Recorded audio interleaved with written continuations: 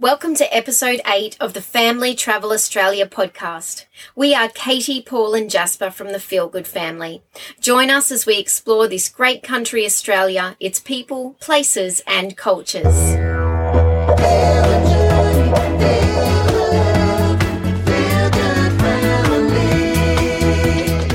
Welcome to this week's episode. Hello again. I'm a bit excited this week. Are you? Yeah, because I've got a new microphone. Oh, yes. Yes, and fingers crossed it all goes well.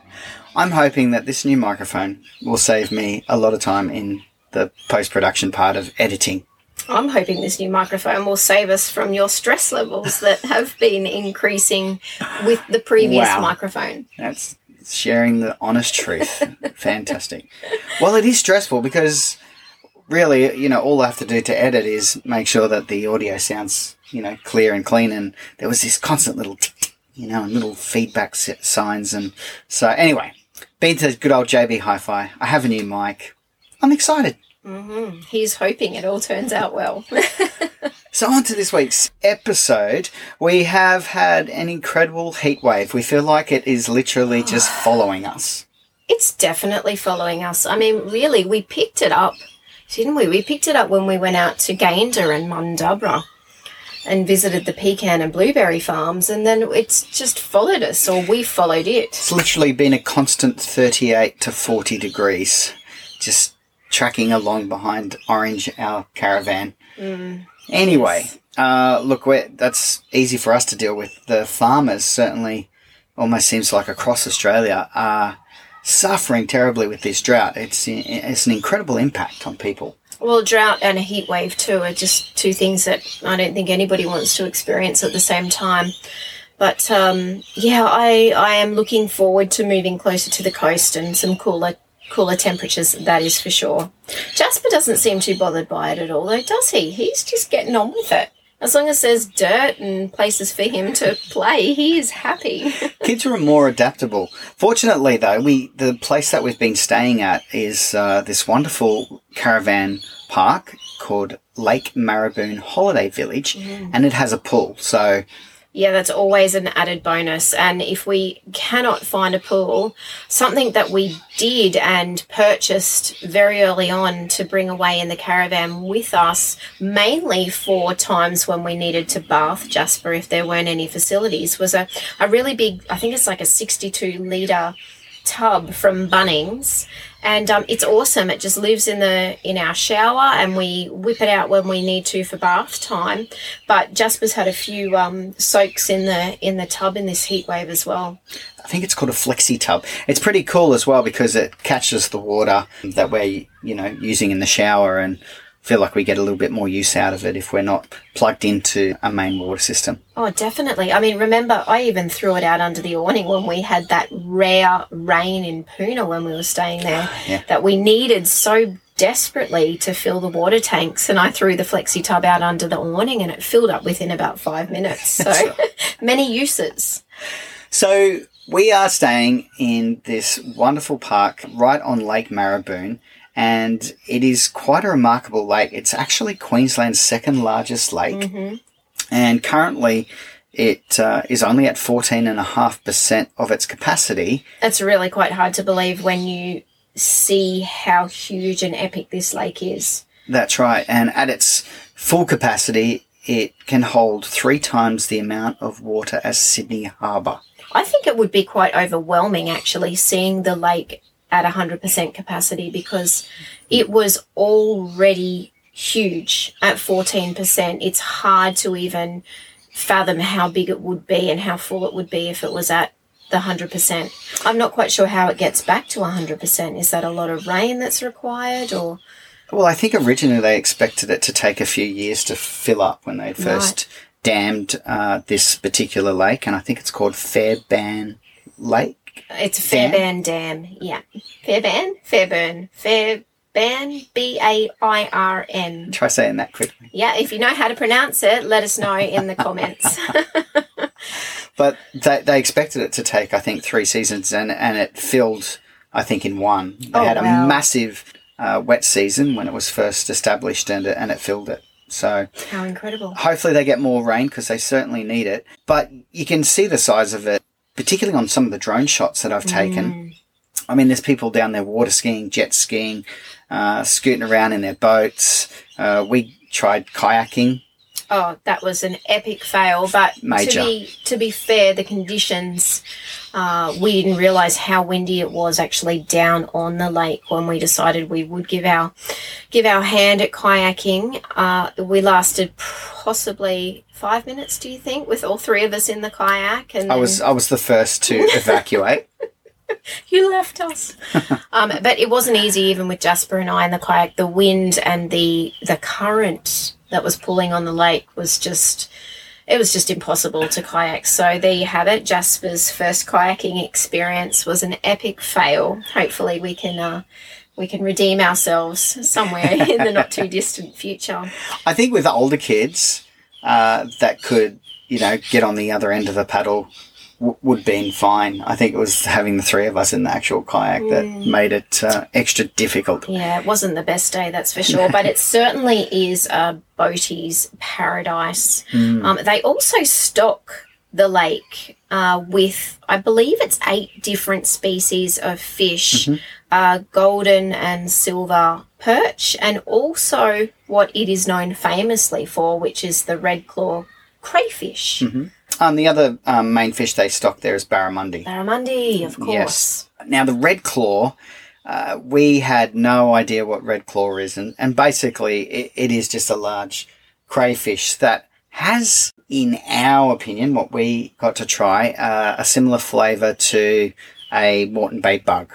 Yeah, really similar. Not a... Very mild. That's right, not a strong flavour. And it almost looks... Well, it does. It looks the same. Yeah, on its tail end. That's right. And full of meat. And so they're famous for the red claw. They're famous for red claw pizza. And I was very fortunate because we met our neighbours in the caravan in the site next to us, Ron and Lynn, and Ron invited me out to take part in red clawing. We left, I think it was about 5:30 in the morning, and you just scooted down. It's only 5 minutes down to, well, a boat ramp. You really just back your boat down onto the lake. The lake, yeah. And there's probably about another half a dozen guys staying at the caravan park with boats that they strap on top of their four-wheel drive, in front of their caravan. So these guys are pretty well kitted up, which made it very easy for me just to, get a ride really to experience the red clawing. We scooted out about 5 kilometres up around into another area of the lake and pulled up. I think you're allowed 4 of these opera house nets, very similar to crab pots. And we pulled up quite a haul. I think we had at least a dozen in the nets, and very generously I got back to camp. Lynn cleaned them up, boiled them up, kind of blanched them really, right, and gave them to us. And so then we were able to cook them on the camp kitchen that night, and we created what we've called, or what Katie called, a Marraboon burger. The famous Marraboon burger. Oh, it'll be in restaurants all over Marraboon. Well, to be fair, Lynn and Ron are Hervey Bay locals, and they frequent Lake Marraboon, the holiday village there, a couple of times a year, I think. And they've 3 been times a going there for quite a few years now. So, if we were ever to meet Red Claw experts, they are the ones. You had a VIP treatment with Red Claw experts. It was really fantastic. And the burgers were delicious. They were. It was really lovely. I don't know if I say I'm a bit wussy when it comes to trying new things. I'm always a little bit, but they were really lovely. They were really beautiful. And of course, I think when you catch and eat something fresh like that, when you fresh fish or fresh red claw, you can't beat it. There's nothing better than enjoying something that is freshly caught. Exactly, and we have that recipe for the famous Marraboon burger on our YouTube channel on the episode that we created around Lake Maribyrn and Emerald and the surrounding sapphire gem fields, which we'll talk about next. And so I'll put the time code for that in the show notes so you can jump straight to that if you fancy a bit of Red Claw burger. I had a message that I saw on Facebook from a mate who asked about Red Claw, farming Red Claw, and I think that's a brilliant idea. I mean, there's, I don't know, hundreds of thousands of Red Claw in that lake. Wow. Well, I didn't meet anyone who didn't come back and go, oh, I didn't have a good day today. And they're coming back with hauls of Red Claw. It's incredible. Wow. Fascinating. Well, and I suppose in a lake that size, you would imagine that there would be a plethora of fish and Red Claw. So, I mean, we certainly saw loads of people out on their boats fishing. People specifically go and stay there to enjoy the lake. And, I mean, why wouldn't you? It was just a really wonderful recreation area. Definitely. With really great facilities. And that was a perfect base for us. The holiday village. To explore the surrounding areas. Absolutely. And something else they actually serve only at Lake Maribyrn Holiday Village is Red Claw draft beer. And you did try that as well, didn't you? Yes. Not a Red Claw in sight. It was just a beer. And fine. All the locals drink it. So it was good. I had a cheers with a couple of the locals and enjoyed the Red Claw. So make sure you do that if you go. Yeah, it's a bit of fun. And I have to say, the Lake Maribyrn Holiday Village is family-owned and operated business. They were so welcoming. They were so lovely. It did have that family vibe to it. It's a great campsite in a natural bush setting. Elevated up overlooking the lake. Oh, it was just picture perfect. We were put down in what they refer to as the naughty corner, and I'm not 100% sure. We must ask them next time we're there. Yeah. How the naughty quarter got it. Naughty quarter. Wow. I'm going to leave that in. We were put down in the naughty corner. I'm not 100% sure how it got its name. We'll have to ask next time we're there. But the views over the lake were just beautiful, and the sunsets, outstanding. I know. I was able to send the drone up on a couple of different occasions to capture that sunset, and the footage is incredible. Oh, just beautiful. And the stars, it really was a really lovely, very relaxing environment to be in. And like you said, a great base for us to explore. There is so much else to do in that region. Yes, so we used it as a base, and our first stop was the next major town, Emerald, only 17 kilometres down the road. And Emerald had everything we needed to refuel, restock the pantry and fridge, and we did explore a bit around the town as well. It has a beautiful heritage-listed railway station, and it is on a major train line. Does a lot of coal and cattle trains. And something else really fascinating about Emerald is that it has, in the park behind the Visitor Information Centre, a giant, and I mean giant, I'm pretty sure it's 25 metres high, superstructure of a Van Gogh sunflower painting. You have to see it to believe it, really. It is massive. And I was able to fly my drone and get some incredible shots of this literally giant painting. Yeah, and I know that the sunflower painting was put there to celebrate, or to recognise, I should say, that the Central Highlands is a major sunflower producer, but it is also part of something bigger, isn't it, Paul? That's right. There's 7 different countries around the world that are part of this concept to have a giant replica painting placed within their city, and Emerald just happens to be one of those places. There you go. Random but cool. And it was right behind the Visitor Information Centre, and just as a point there, to stop into your visitor information centres, whether it's rural, on the coast, or wherever they are, and say hello to the people behind the counter. They're generally volunteer-led. They're always true characters, true locals. They know everything about the town, the surrounding area, the history, the best pub meals, where your facilities are, and just wonderful people, wonderful characters. Another fantastic place we explored was the Sapphire Gem Fields. And as soon as I knew that we were headed towards Emerald, I was pretty excited to get out there and actually see for myself, well, one, what it would look like, but also the opportunity to, I guess, fossick for gemstones and sapphires in particular was pretty exciting.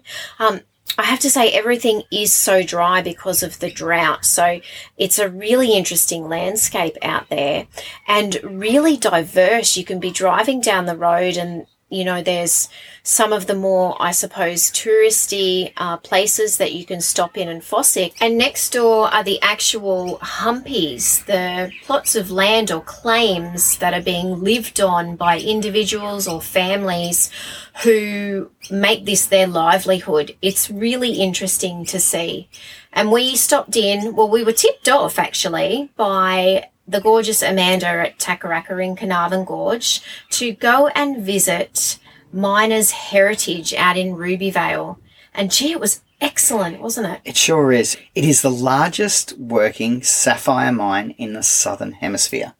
It was amazing. I don't know what I even expected sapphire mining to even look or feel like, but it was an incredible experience to get the tour down into the mine and really see how it was done. Yeah, wasn't it an education for all of us? And Jasper was so wonderfully included by Jen, our tour guide, a very passionate lady, local, who works at Miners Heritage, and she was getting him to hold the torch, look for the gemstones in the actual rocks, and sharing such wonderful stories of the family history of this mine. They have a great history room there on site down in the mine, and it shows you some of the incredibly huge gemstones that have been found. It gives you a little bit of hope, actually, but it's so fascinating. And I just couldn't believe, I don't know, when you think about, okay, we're going down into a mine, immediately my brain goes to, it's going to be dark, it's going to be dusty, is it going to be safe? This was clean, it was beautifully lit, it couldn't have been any safer for us down there in that mine. It was a fantastic experience, and to top it all off, Jen let us know at the very start of the tour that there was a colony of microbats, and these babies are so gorgeous. They're about the size of a little mouse with wings. They are just divine. And these microbats live in the mine, and so they sleep during the day, and they huddle all in together and create this cute little furry ball that just sits on the ceiling. That's amazing. And they fly out of the mine at night to feed, and their favourite food subsequently is mosquitoes. We love them. We definitely need a microbat in the caravan in Orange to help us with our mosquitoes as we travel around. But that was so awesome, and they were literally above our head. We could have put our hands up and touched them. That was a definite highlight. It was great. And Jasper too, Well, he was a bit freaked out when Jen first mentioned the microbats at the start of the tour. He basically asked me every 2 seconds for about 15 minutes, "Where are the bats? Where are the bats?" But as soon as he saw the bats, he just couldn't get over it. He was all giggles and smiles and just thought they were the cutest things he'd ever seen. And something fantastic about being underground is that it has an ambient temperature of 25 degrees Celsius all year round. Oh, that was a nice reprieve from the 40-degree day that we were experiencing above ground. And we certainly felt it when we came back up, didn't we? Especially when you tried your hand at fossicking for sapphires. I know, but like you say, I had been lured by these stories of epic finds and discoveries. So I purchased a bag of wash, got my instruction, and then sifted through this bag of wash and got quite a nice little haul. You did get a very good haul. Nothing that you could probably cut. I think there was one in there but there would have been 12 different gems, a couple in particular, a really lovely blue one and a really lovely green. Yeah, that's sapphire. Right. Sapphires are not just blue, which is something that I learnt while we were out there. They do come in a range of colours, including yellow and orange and green. And the bags of wash, it is a proper working mine. So this wash comes from the mines on site. So it's, it's not a touristy gimmicky thing. You can actually buy a bag of wash that has come out of the mine and find the sapphires like we did. It was awesome. Which is great. And look, they were quite busy. There would have been, another 8 or 9 people there with their buckets of wash, all participating in this, all looking for their own treasure. You were so much better at Fossa King than I was. Yeah. Thank you. I thought you were going to say than the rest of them. But they all had their own discovery. And then you go back inside to the beautiful air-conditioned showroom where you can not only look at some of the incredible polished and cut gems, but you can also get yours sorted through, and they can say, well, what is actually sapphires and what isn't. And they put it in a little vial for you to take home, and what a great experience. So awesome. That was excellent. A real highlight, definitely. And again, just the people that we are meeting. Incredible people in all of these places, just salt of the earth, really wonderful people with loads of stories. So I think that has also been a highlight for me. The people that we're meeting on this Absolutely. Trip. It has all been about the people, the history, about the people, and, really it's just storytelling, people sharing their stories and making those connections. Yeah, what an incredible experience it's been. So next week we're off. We're headed to Rockhampton, and we are inching our way closer to the coast. Woo-hoo! And hopefully some cooler temperatures. Look, I had a sneaky look at the weather app, and it's at least 12 degrees. That's hard to believe. 12 cooler. degrees, but we will take it, and it will be awesome. It will be. Well, thank you again for listening, and that's a good place to wrap this week's episode. We'd love you to connect with us on social media and our website, and of course YouTube. Have you watched our videos? You should watch our videos. Yes, get onto YouTube, punch in the Feel Good Family. We do release a weekly episode of our Family Travel Australia Feel Good Adventures every Sunday night at 6:30 p.m. If you've enjoyed listening, please subscribe and share with everyone you know. Thanks again for listening. Dream big, look after your family. And happy trails.